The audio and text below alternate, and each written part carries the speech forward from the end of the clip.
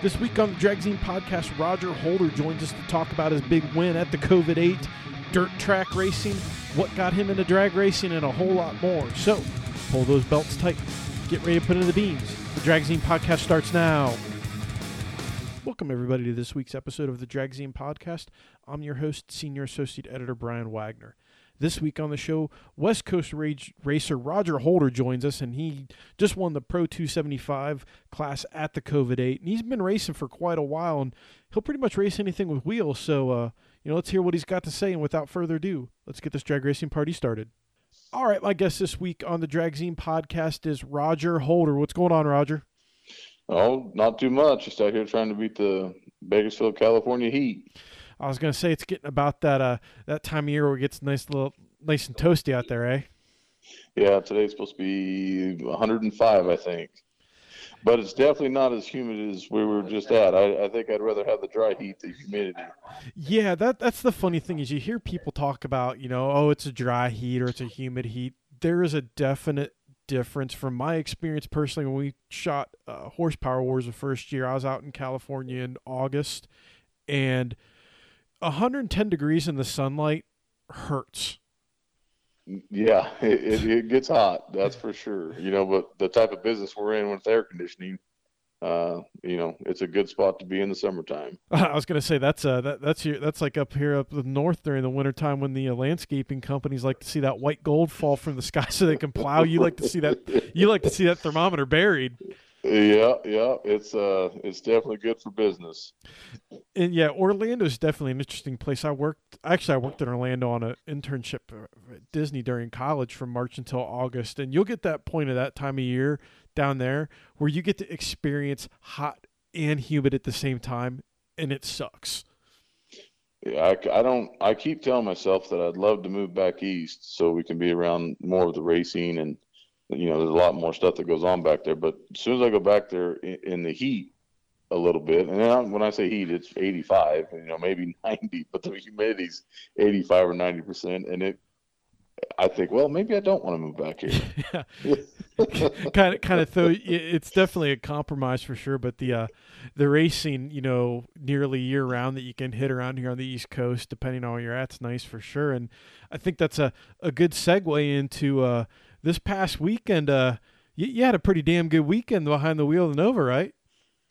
Yeah, we went back there. We went to Darlington first the week before. It's what we made the decision to go back there for, because we could get two races, being back east out of one trip, So we went back to Darlington and ran pretty well there. The cars really not, I wouldn't say untested, but we don't have, the only testing we have is when we go to the tracks to race.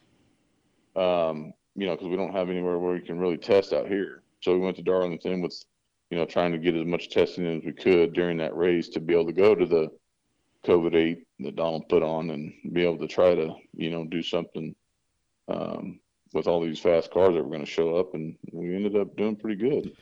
Let's rewind things a little bit here with this car, because I was fortunate when you debuted this car that I got to shoot the feature on it. I remember when we saw this thing on Roll from the Trailer, this Nova, my editor and I both about ended up wrecking the rental car because we're like, damn, that's nice. And it was like, you see some of these cars, the closer they get, the nicer they get, then start hearing, the story behind it. When you rolled this car out last year at Orlando, it was straight from testing right to that big no time deal at Ducks Race, right?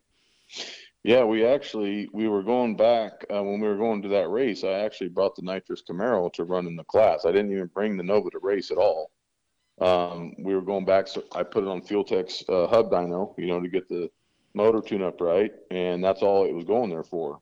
Well, in the midst of traveling back there, we broke my laptop, which is kind of proprietary from Pat Moosey, to run the controls, and I couldn't really get one. No one had one, and it got to a point at the track where I just had to make a decision. In Orlando, we were down there going to test the Camaro. I thought, well, we don't have the Camaro. Let's pull the Nova out and see if we can shake it down. While I was going to wait for a computer when we showed up in Georgia. Well, it ended up, we had such good success on the 2 or 3 hits we had in Orlando. I just said, we're going to stick with the Nova. I think there's some potential here, and we went to Georgia with probably 3 or 4 test hits. And I think we may have made one full 8th-mile hit before we went to Georgia. And that whole deal was funny because a little bit of a backstory there. When I was trying to hitch you up to do the interview and set up the photo shoot, there was a little bit of a skirmish between you and Donald there at the race, wasn't there? Between the testing hit, right?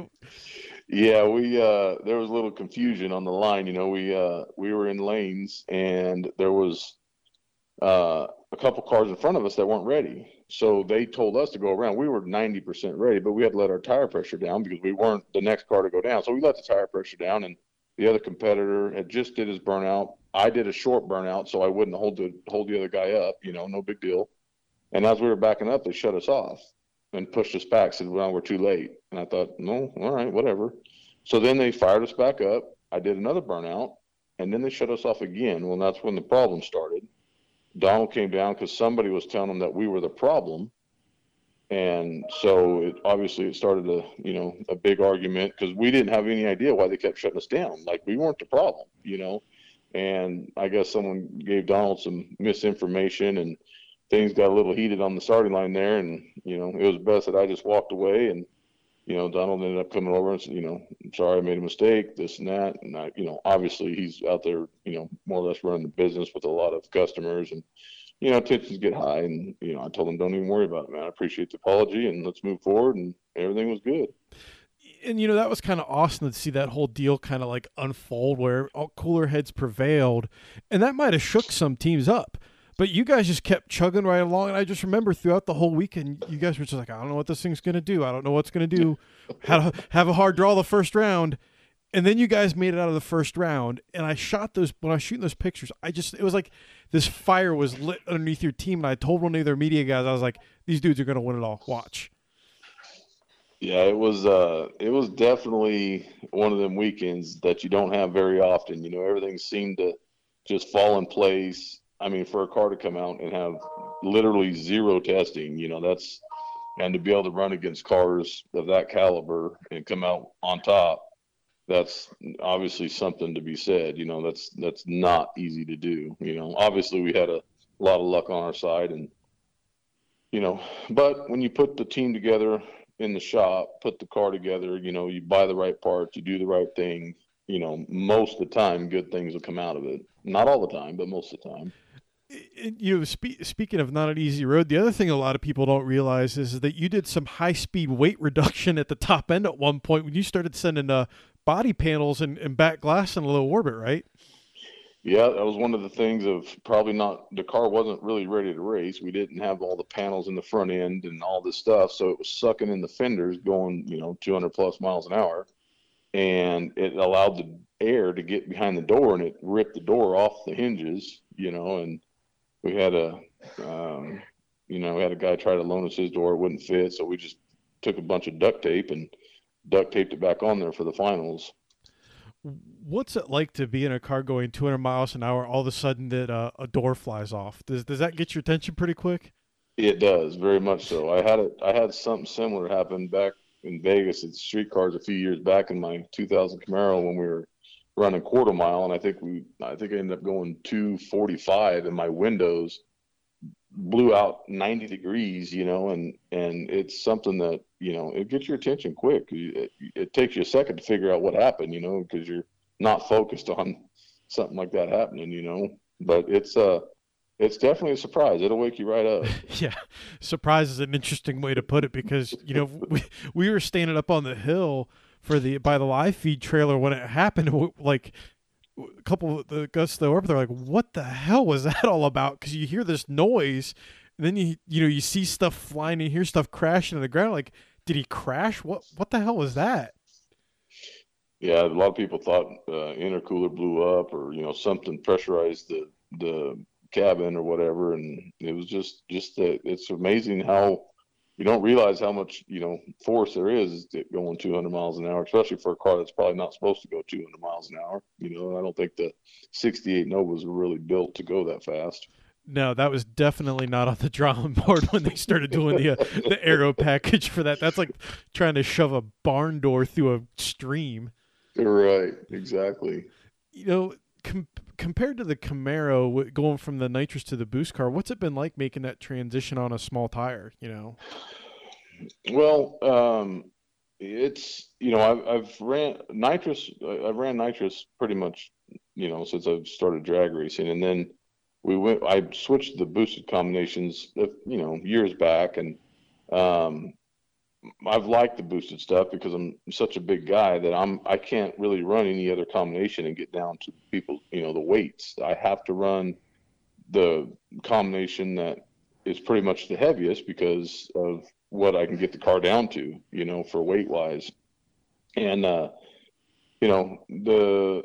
when we first went turbo, we built the motor and kind of transferred a nitrous motor to a turbo, and we had horrible success. It was not good at all. And then we decided to get an engine from Proline, and that was by far at the time the best thing we've ever done. I mean, the motors were flawless, and from that point forward, I just thought, man, this is where it's at. It was, going with Proline at that time was like, it was amazing. You make it twice the power that we've ever made, and half the problems we ever had. So it was a good transition. It worked out good. What's interesting too is I don't think a lot of people realize is that you are from California and you travel so much east to race. What's it like trying to get that done all the time? Is just for the simple fact there's just not enough racing for you in California?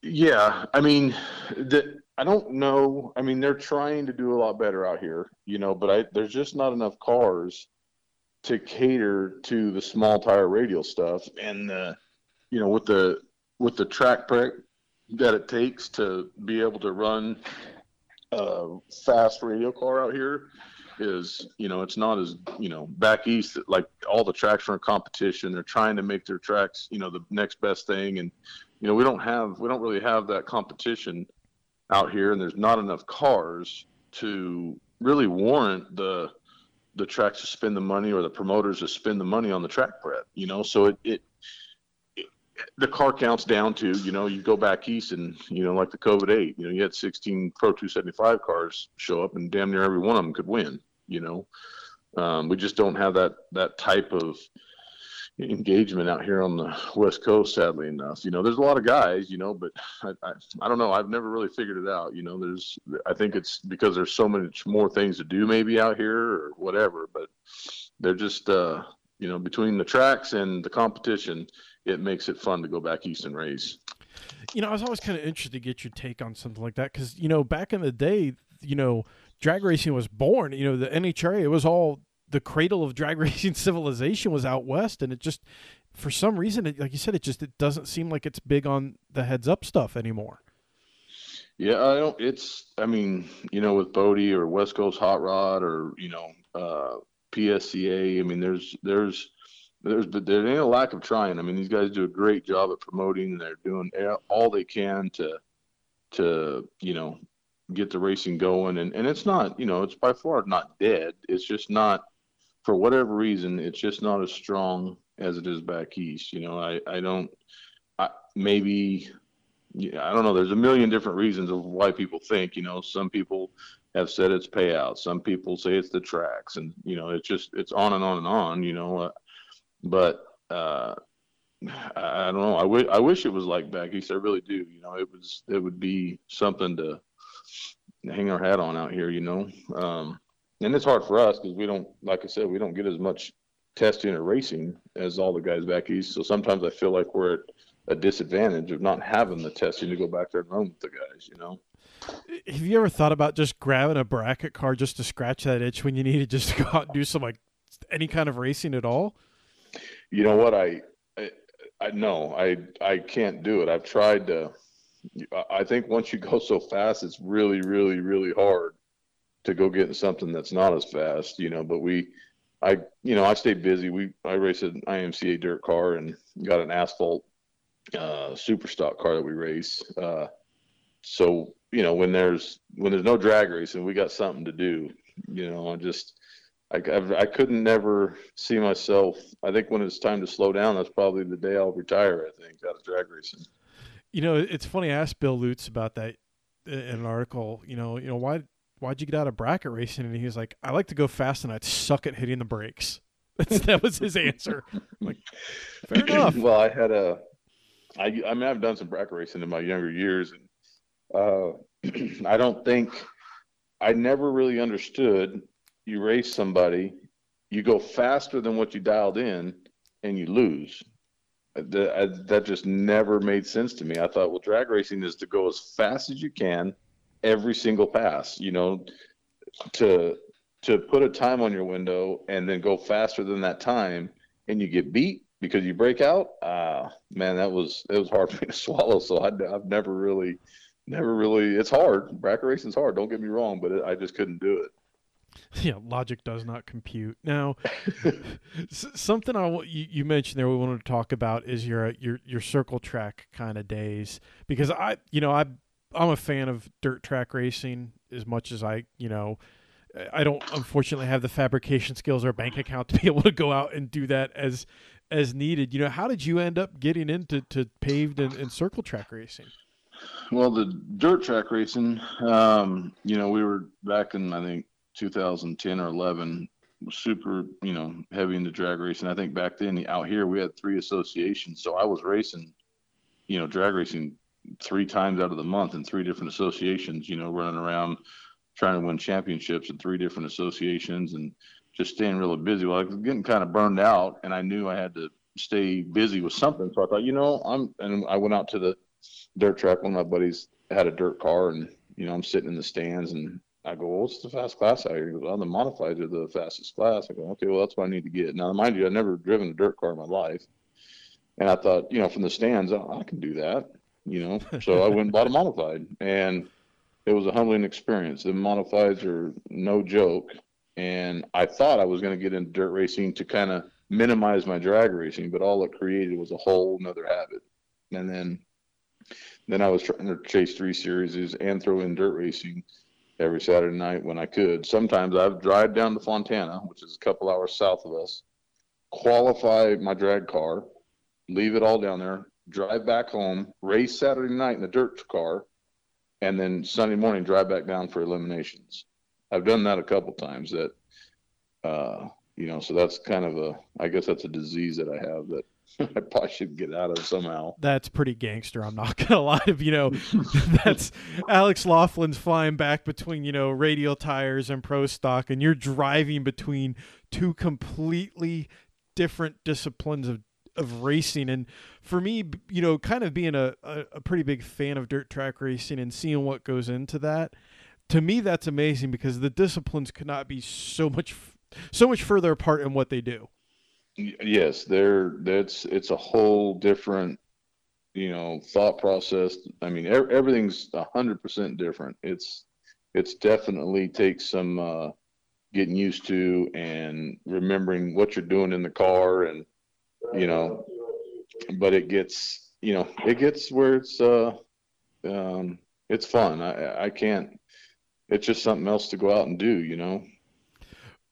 I got to go to Eldora this past year to cover the for the World 100, and seeing dirt late models, or any dirt car, but dirt late models, I call it, it's hockey on wheels. Watching those guys set up for that first turn, going 3 wide, is nuts. Like, yeah, it's a whole different level of just the throttle control, and everything goes into that. So anybody that dirt track races, to me, that's just an extra badassery stripe, because it takes a lot of courage to hold that thing open as you need it and dive into a turn and, do the little whip to get that thing to set up and go into the slide, because there's a lot of weird stuff that could happen in a hurry. Most definitely. And also, it gives us, I've always, after I couldn't quit drag racing, I kept staying dirt racing. I use a lot of the knowledge from the dirt car and or the drag car back and forth to, feel when the car's breaking traction, or, vice versa.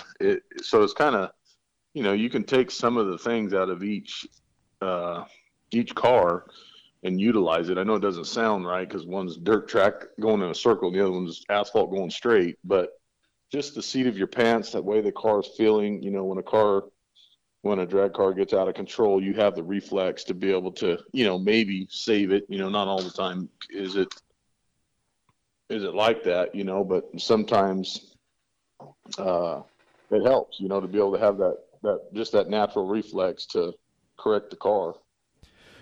You did some quarter-mile pro mod racing as well. What's that like compared to eighth mile heads-up racing? Obviously, it's all competition. So, truthfully, for me, if there's somebody in the other lane and you can try to outrun them, to me that's where it's at. But the pro mod stuff, it's obviously it's fun, and I did it. We had a stint of it, but for me, there's not enough pro mod racing out here. And if I'm going to travel, I like the small tire stuff. It just appeals to me a lot better. I don't really know why, to tell you the truth, but I like the radial stuff. And I guess because that's kind of where I started with small tire radial stuff before I ever messed with any big tire stuff, But I was going to say, the pro mod deal, when you're going 250 in the quarter, that's got to be a whole different deal on the back half of the track, trying to get used to manhandling one of those cars, because they're trying to do everything they can to kill you, essentially. Yes, they're definitely, people think, oh, that's a big tire, it's easy to get down. That's not true at all. In my personal opinion, the big tire stuff is actually harder to get down, and to drive, because they're never, like a radial car in a good pass is smooth. It's just straight. It's perfect. Now, when it spins a tire, you get in trouble. But a pro mod, you're driving that car until you hit the chutes. And even after you hit the chutes at 265 miles an hour, it's still a handful, So it's a whole different aspect going that fast on some big tires that are kind of like, balloons that are walking around the track. You stand behind one of them and you can see how much they move around compared to, say, a radial car, Oh yeah, that's the exact point I was going to make, is that you stand on the starting line, and the only time a pro mod goes straight is when it's going slow. That's really about it. No, you got a point. That's true. Well, when that thing is full wood and everything's going right, that thing is trying to it seems like it's trying to move in like 3 different directions at the same time, and the driver, you're trying to do your best guesstimate to keep it kind of pointed in the general direction it needs to go, right? Yeah, you're just kind of guiding it, I guess you could say, down the track. It's, you're trying to stay ahead of it to not let it get too far out of the groove, and just kind of, you're herding it down the track there, really. Now, with a radial tire car, how do you typically approach trying to keep that car happy from your, the suspension tune-up and stuff like that? Because it's something where, a slick tire you need to spin. For you guys, what you try to do with the radial car, how do you guys approach making it do what it needs to do? Well, you mean as the radial tire? Yeah. Well, you just, obviously you don't want any slip out of a radial, so you got to figure out that happy spot of taking off, and being able to apply as much power as fast as you can going down the track and not, losing traction. In that sense, if you lose the traction on the radial, you pretty much aborted that run. And when it comes to the slick, you can overpower the slick a little bit, and it's more forgiving in that sense, because you just might have a little too much rotation, and you can see it in your data, but you may not have to abort the run because of it. So the radial stuff, when it comes to, applying the power and how you get down the track, is definitely a lot different than on a slick. Now, another thing I wanted to kind of hit on too is that, you've done time and no time racing both. Which is your favorite? I personally like the no time. I like the no time because to me, it's more exciting because you don't know what the other guy has ran. You may think you're faster, you may not think you're faster, but nobody knows. So you can't just dial in something. Okay, I'm racing a guy that, I qualified number 1 and this guy qualified last. I got 3/10 on him. So I'm going to take some tune up out of it to make sure I get down. In no time racing, you really can't do that. For one, you're going to draw when you get up there to who you're going to run. I guess you could change the tune-up at the last minute, but we normally don't do that. We try to race the track and not the person. They outrun us. But the no time stuff is just definitely more exciting in that aspect, because you don't know how fast somebody's been. I mean, you're guessing and you're trying to think of, okay, well, how fast has he been, but and even when you know what somebody runs, it still doesn't matter, because you don't know if they've been having a good day, a bad day, if their performance is down, or you don't know. So it just adds that extra little that little heartbeat there that makes you a little bit more nervous than normal. I think that really kind of tells the tale there, that grudge racing and no time racing it's racing, but it's also a culture. It really, really is, because you get into some of that hardcore stuff, and from an outside fan, they might think these guys hate each other, but they do to a point. But it's more of it's a competition thing. It's like you're beating your chest because you want to prove that you're the baddest dinosaur on the block, pretty much. You want to be the T-Rex. And I think that's what makes, like you said, that's what makes that kind of racing really exciting for racers and fans, right? Yeah. Well, I think too, a lot of these guys, in the grudge world, they, a lot of racing is to get into somebody's head, and make them want to outrun you so bad that they're going to go over there and make a mistake on their tune-up or their driving or whatever. You're looking for every single advantage that you can when it comes to grudge-style racing. That's what I've seen. I mean, we haven't done a whole lot of grudge, no-time racing stuff. We've kind of adapted it out here on the West Coast, and definitely went back there and raced a couple times. But the no-time stuff is – it's exciting, man. And just knowing, seeing everybody, sometimes you see them, having their arguments and you think they're going to kill each other, but I think that's just part of the game, and everybody understands that. Yeah. The best example of that was when J.R. Gray raced Tootin and Mario Johnson's car, Ghost versus Jason X. That was just electrifying. That was, to me, that was probably, honestly, the most exciting race I've ever been around, to see everything around that. And just like when you hear that phrase always, oh, you could cut the tension with a knife. No, legit, you walked around and I've never seen so many tense faces in the staging lanes ever in a drag race. Well, I think too that, that's that type of, that nervousness of not physically knowing what the other guy can run. And on top of some of the money that's, bet on these races, I mean, it'd give most people a heart attack. It's insane. I'm not that type of person. It's hard for me to bet money on a race, because I just know that there's any little thing that can take you out of the race. And I've been in that situation, and it's really hard for me to put together a huge bet, with so many,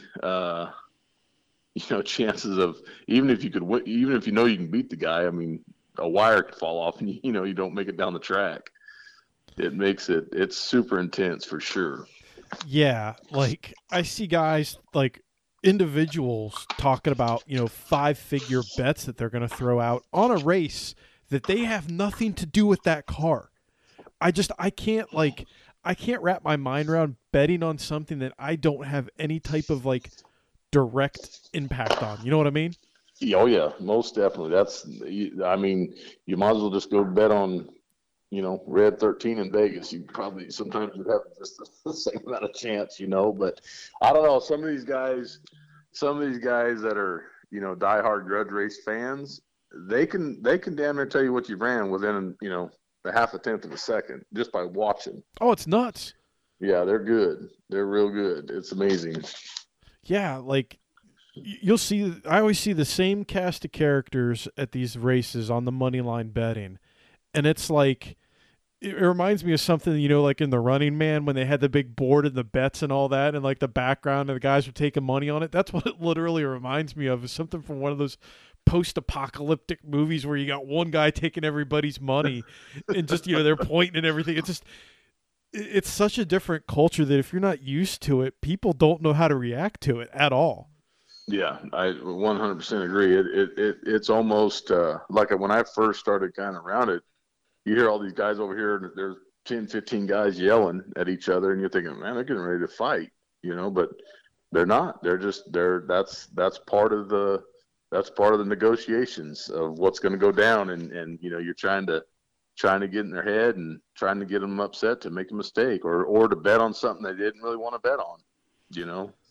What's it like as a driver when you're driving through that sea of humanity to make a hit and you see everybody pointing at the other lane? Has that ever happened to you when they're trying to pick a race?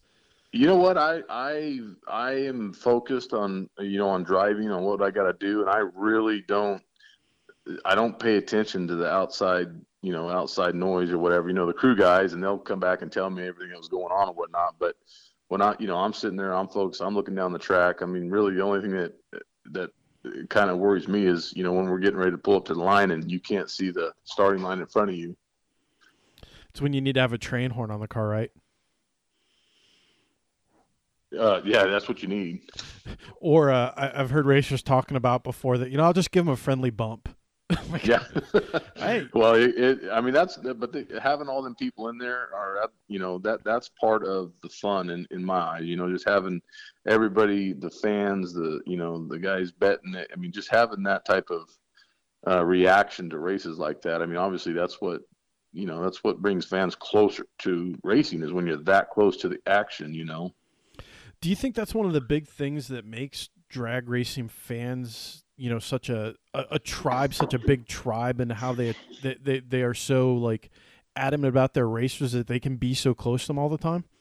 I think so. And for whatever reason, I don't know why it's so much bigger back east, but that you see a lot of these races are, there's 200 people on the line, and you just don't really get that out here. I don't know if it's the tracks or just not enough fans, or I don't know, but it definitely changes the outlook when you can get within 5 feet of a car getting ready to make a pass and stand there and represent your car. That definitely changes the way people come out and get excited about their car and their driver. I'll get your take on this, and I think this is something I've kind of seen is with the rise of the street outlaw guys. Racers either don't care about them, hate them, or are okay with them. But to me, going to an event where there are street outlaw guys and kind of how that all has progressed, to me, has brought that to the forefront even more, because people that are fans of certain drivers on that show, it's like professional wrestling with how like rabid they are about it. And that I'm starting to see that transfer over to other areas of drag racing. What's your take on the street outlaw deal?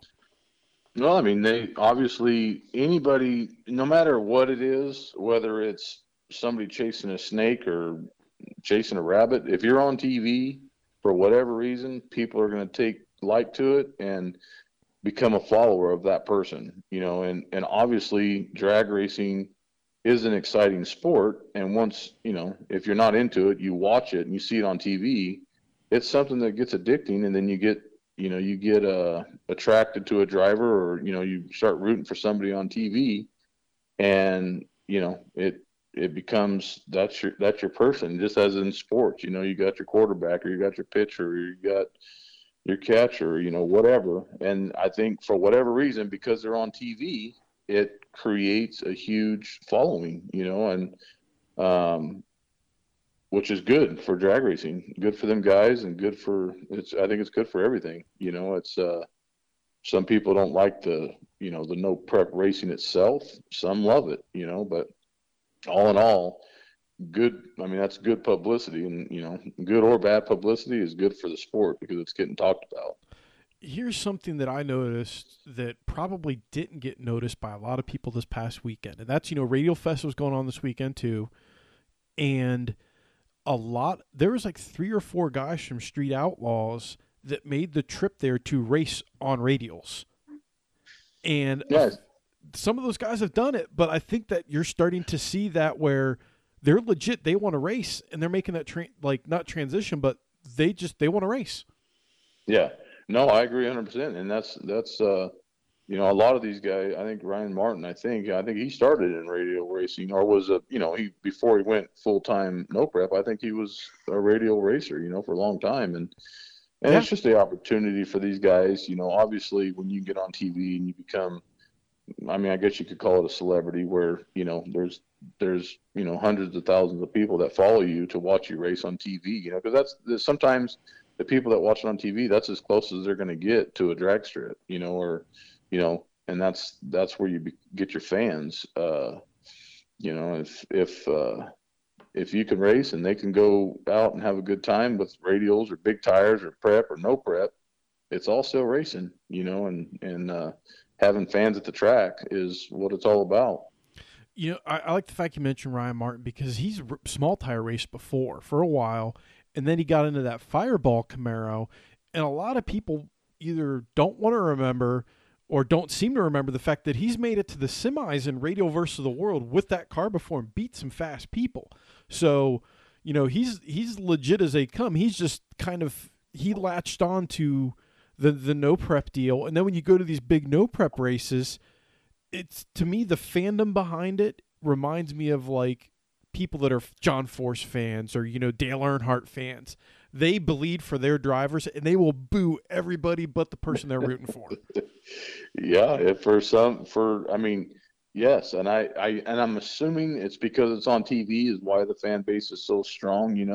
I've always said if we could figure out how to put one of Duck's races or one of these races when there's hundreds of cars, if you could figure out how to make it a TV show, I think it would be a really big hit, with all the thrashing and all the intensity, and I think it would be a good show, but obviously someone's came up with a way to market the drag racing with the no prep stuff, and obviously it's a little more dangerous racing than no prep stuff, and there's quite a few wrecks, and that draws fans too. There's a lot of people that don't care about the drag racing, they're there for the wrecks, unfortunately, but sadly enough, that's what draws attention, I've been able to go to Outlaw Armageddon a couple times, which is probably the biggest no prep race there is, because that draws in the guys from Street Outlaws because it's there in Oklahoma.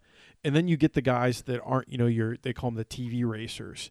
And it's such an interesting environment because that's where the real fandom comes out. And you get the people that are, they want to go there to see Big Chief Murder Nova, but then they're also there to see people like your Brent Selfs and, the guys that are more of like the legit hardcore no prep racers.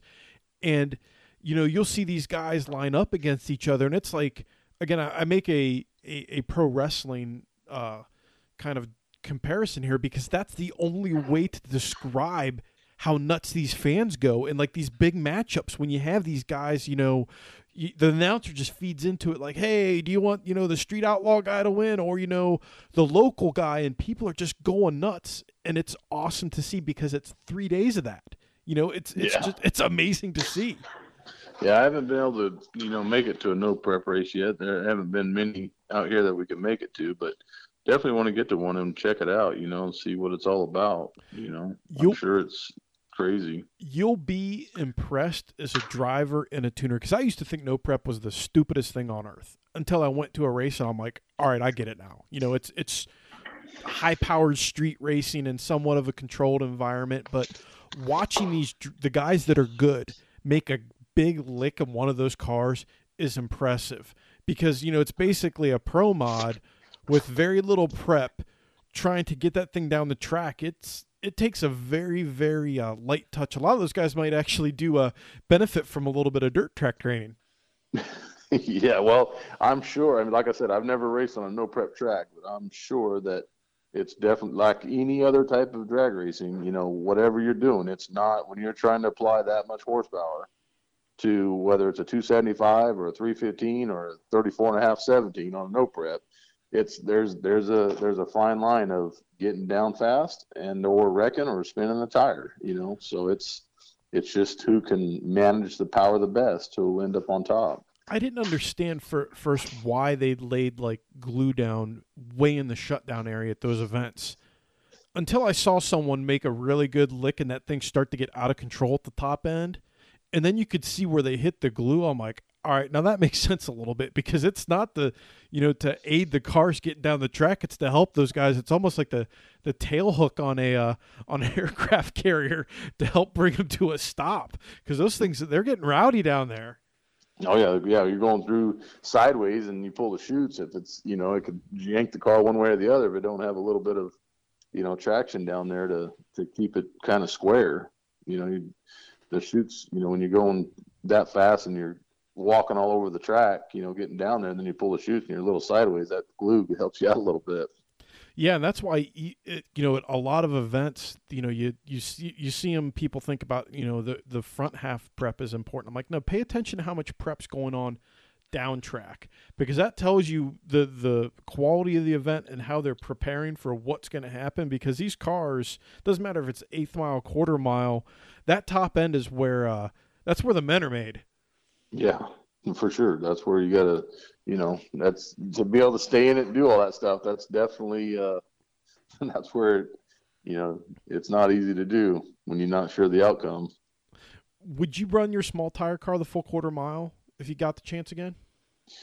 I would if the doors and everything would stay on it. I truthfully don't know. I could keep because I mean, with us going 206 now, I couldn't imagine. I mean, obviously we'd probably have to gear it a little different, but that thing would do 250, 260 probably. I don't know that the thing would stay together at that fast anymore, because, if it was a pro mod body or something, then obviously it wouldn't be a problem. But, we still got the steel roof, steel quarter deal. So, and it's just not, I don't think it'd go that fast. I'd do it. I thought about going to that import versus domestic thing and race the quarter mile and see if we can try to retake the quarter mile record on radials. But you got to go, dude. that event, even if you don't go to race, that is an event I tell people you have to go to experience it. Even if you're just going to sit there and drink beer and watch the cars, like the level of hardware you see at that event is mind numbing. And I remember I talked to Ken Cartucci when he was going to try to, when he was going to set the record in the vet. And he's like, I'm literally going to baby step into this thing because I have no idea what it's going to do at the top end.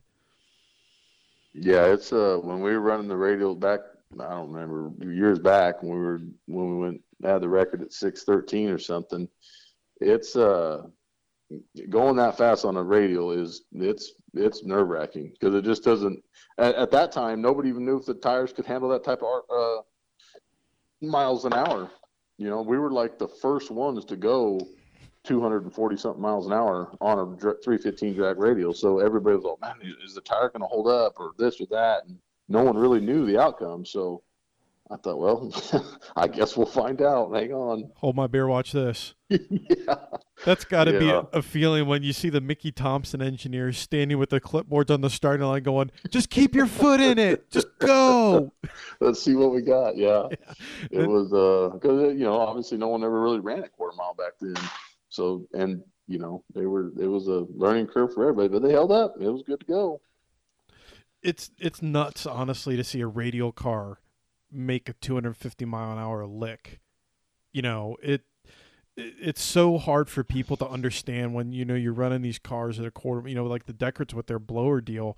I remember being at the World Cup going to pick up my driver, and they're making a pass, and that car is just screaming at the top end with that blower. You don't know if it's going to make it through or if it's going to send rods in the low orbit. I mean, it's gnarly.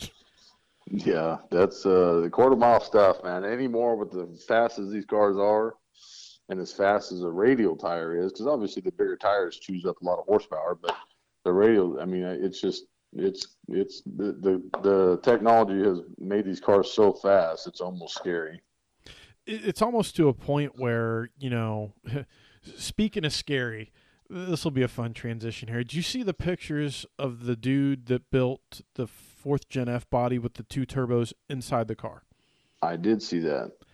That to me seems really, really, really, really crazy. Yeah, I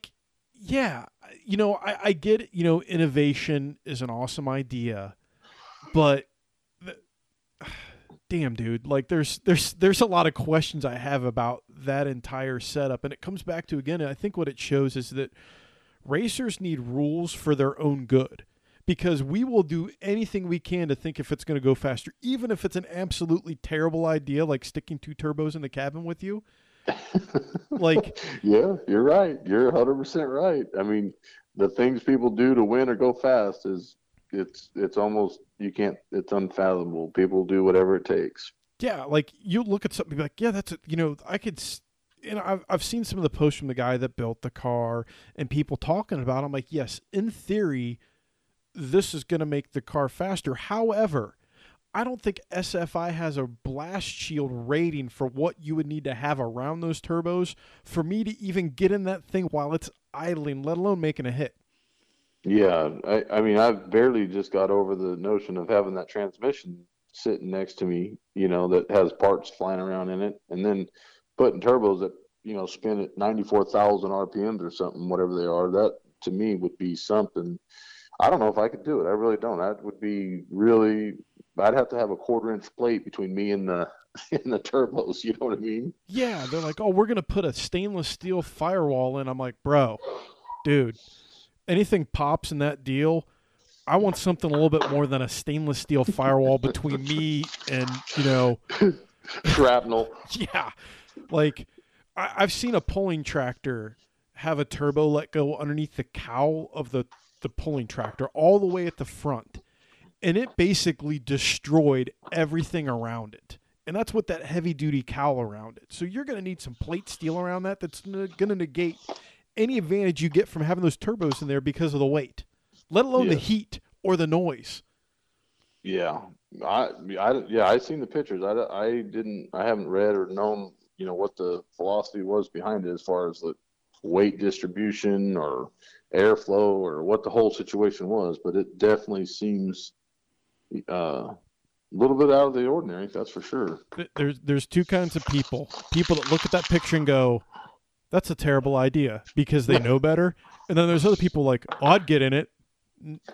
Yeah, I bet you would. Right. You're right. Yeah, exactly. That's probably the ones that say that's probably never even driven a car, so they wouldn't know what they would drive or not, Yeah, like when you've been around the track and you've seen enough carnage from things letting go, a little bit of sense kicks in where I'm like, maybe that's not a good idea. Right. Yeah, it's just not. It isn't worth it. Why do it? Yeah, it's it's like, it was funny. Last week I had a Nitro Funny Car racer on, Jim Campbell on, and I was like, what's the one thing you wouldn't drive? He said Top Fuel Harley, hands down. I'm like, that seems to be the popular answer amongst racers, but it's very telling when another Nitro racer says, I'm not going to get on a Top Fuel Harley.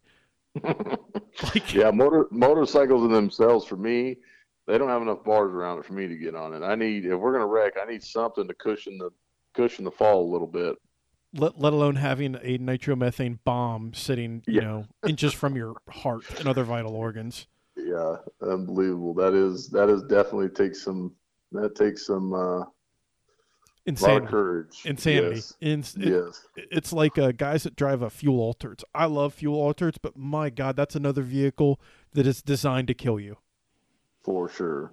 Short wheelbase. Out of control. Yeah, you're driving that out of control. And, I like to ask my guests this question as well as, what else would you drive besides what you got? If you were given a complete blank check and someone said, Roger, you can build, drive, race, whatever you want, what are you building? I would drive a Pro Stock. I think Pro Stock's really, really cool.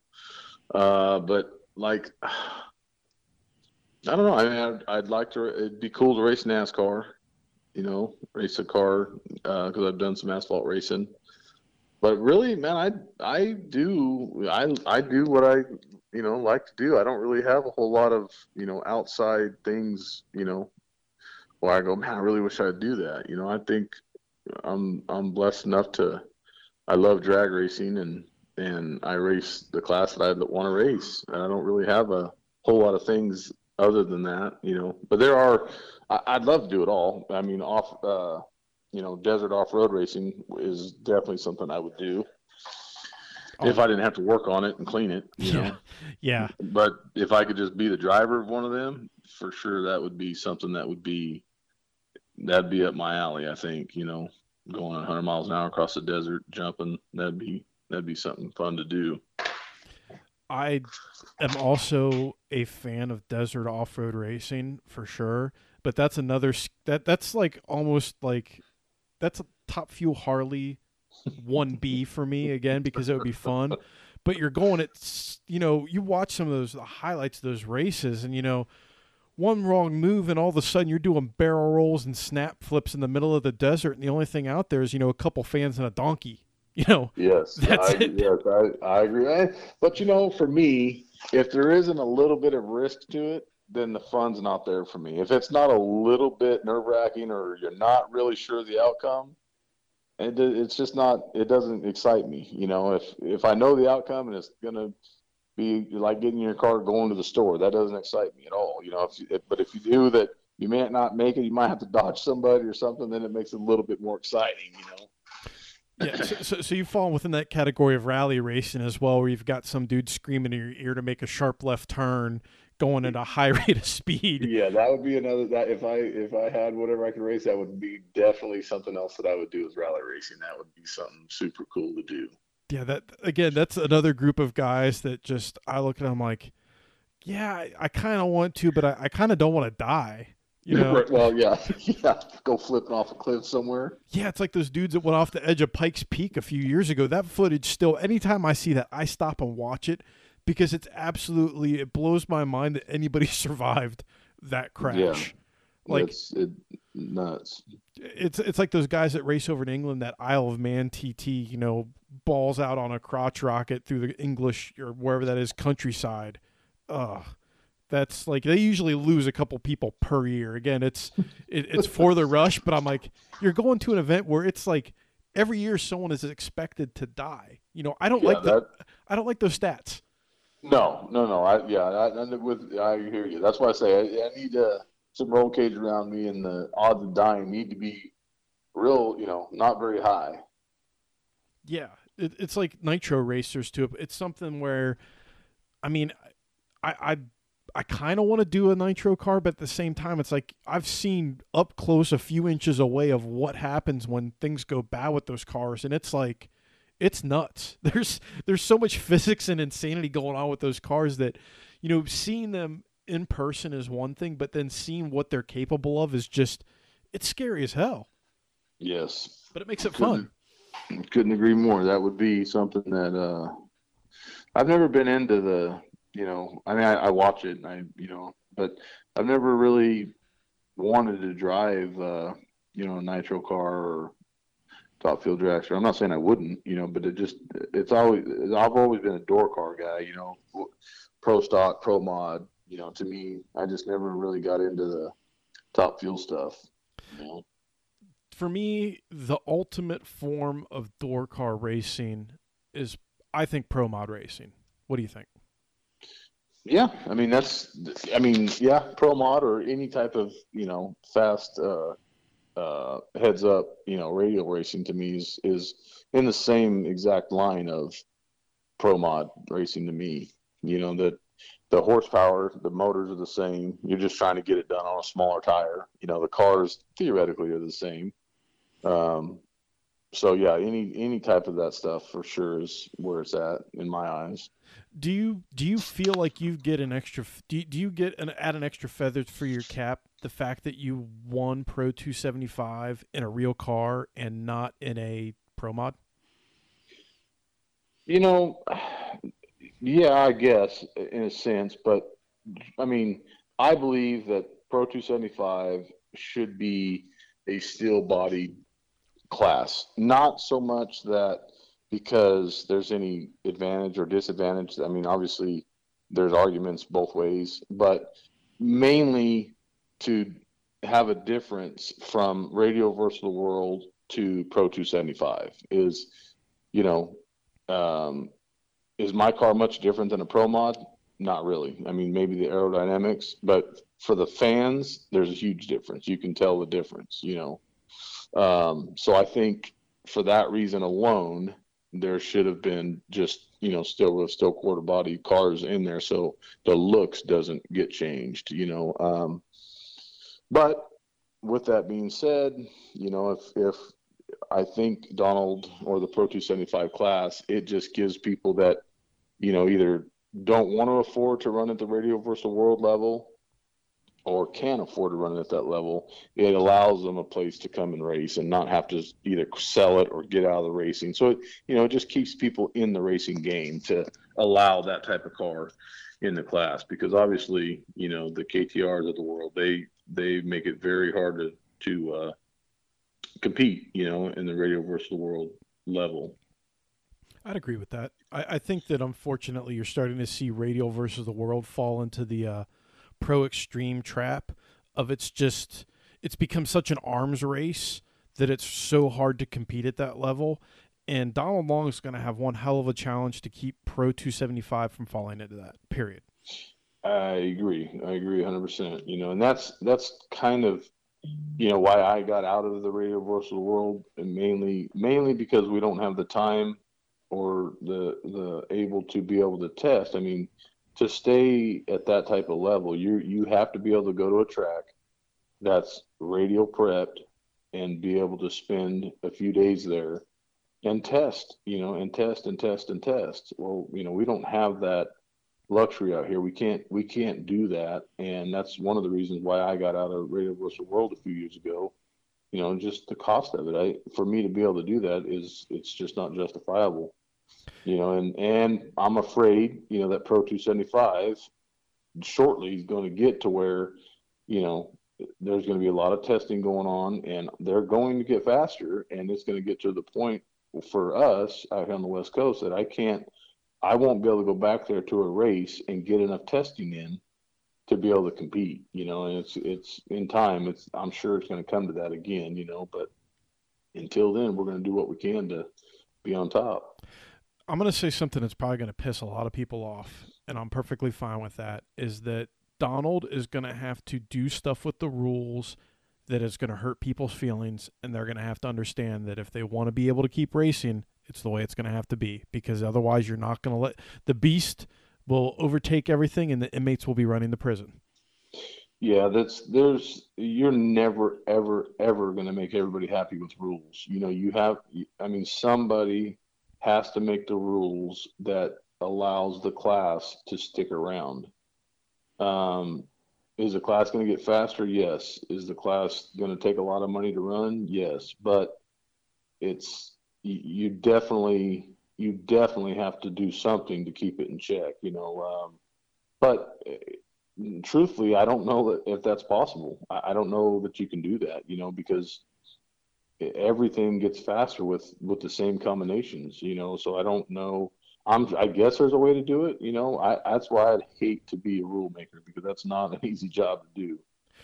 You have to put in very draconian rules that people are going to bitch about, and you have to keep a tight rein on it. And it might hamper the class a little bit, but you have to keep those gains manageable, because otherwise you're going to see what we've seen here in Radio versus the World, where, 410s were like, oh my God, that's fast, to now to the point where we're running 350s knocking on the door of 340s. That's bonkers.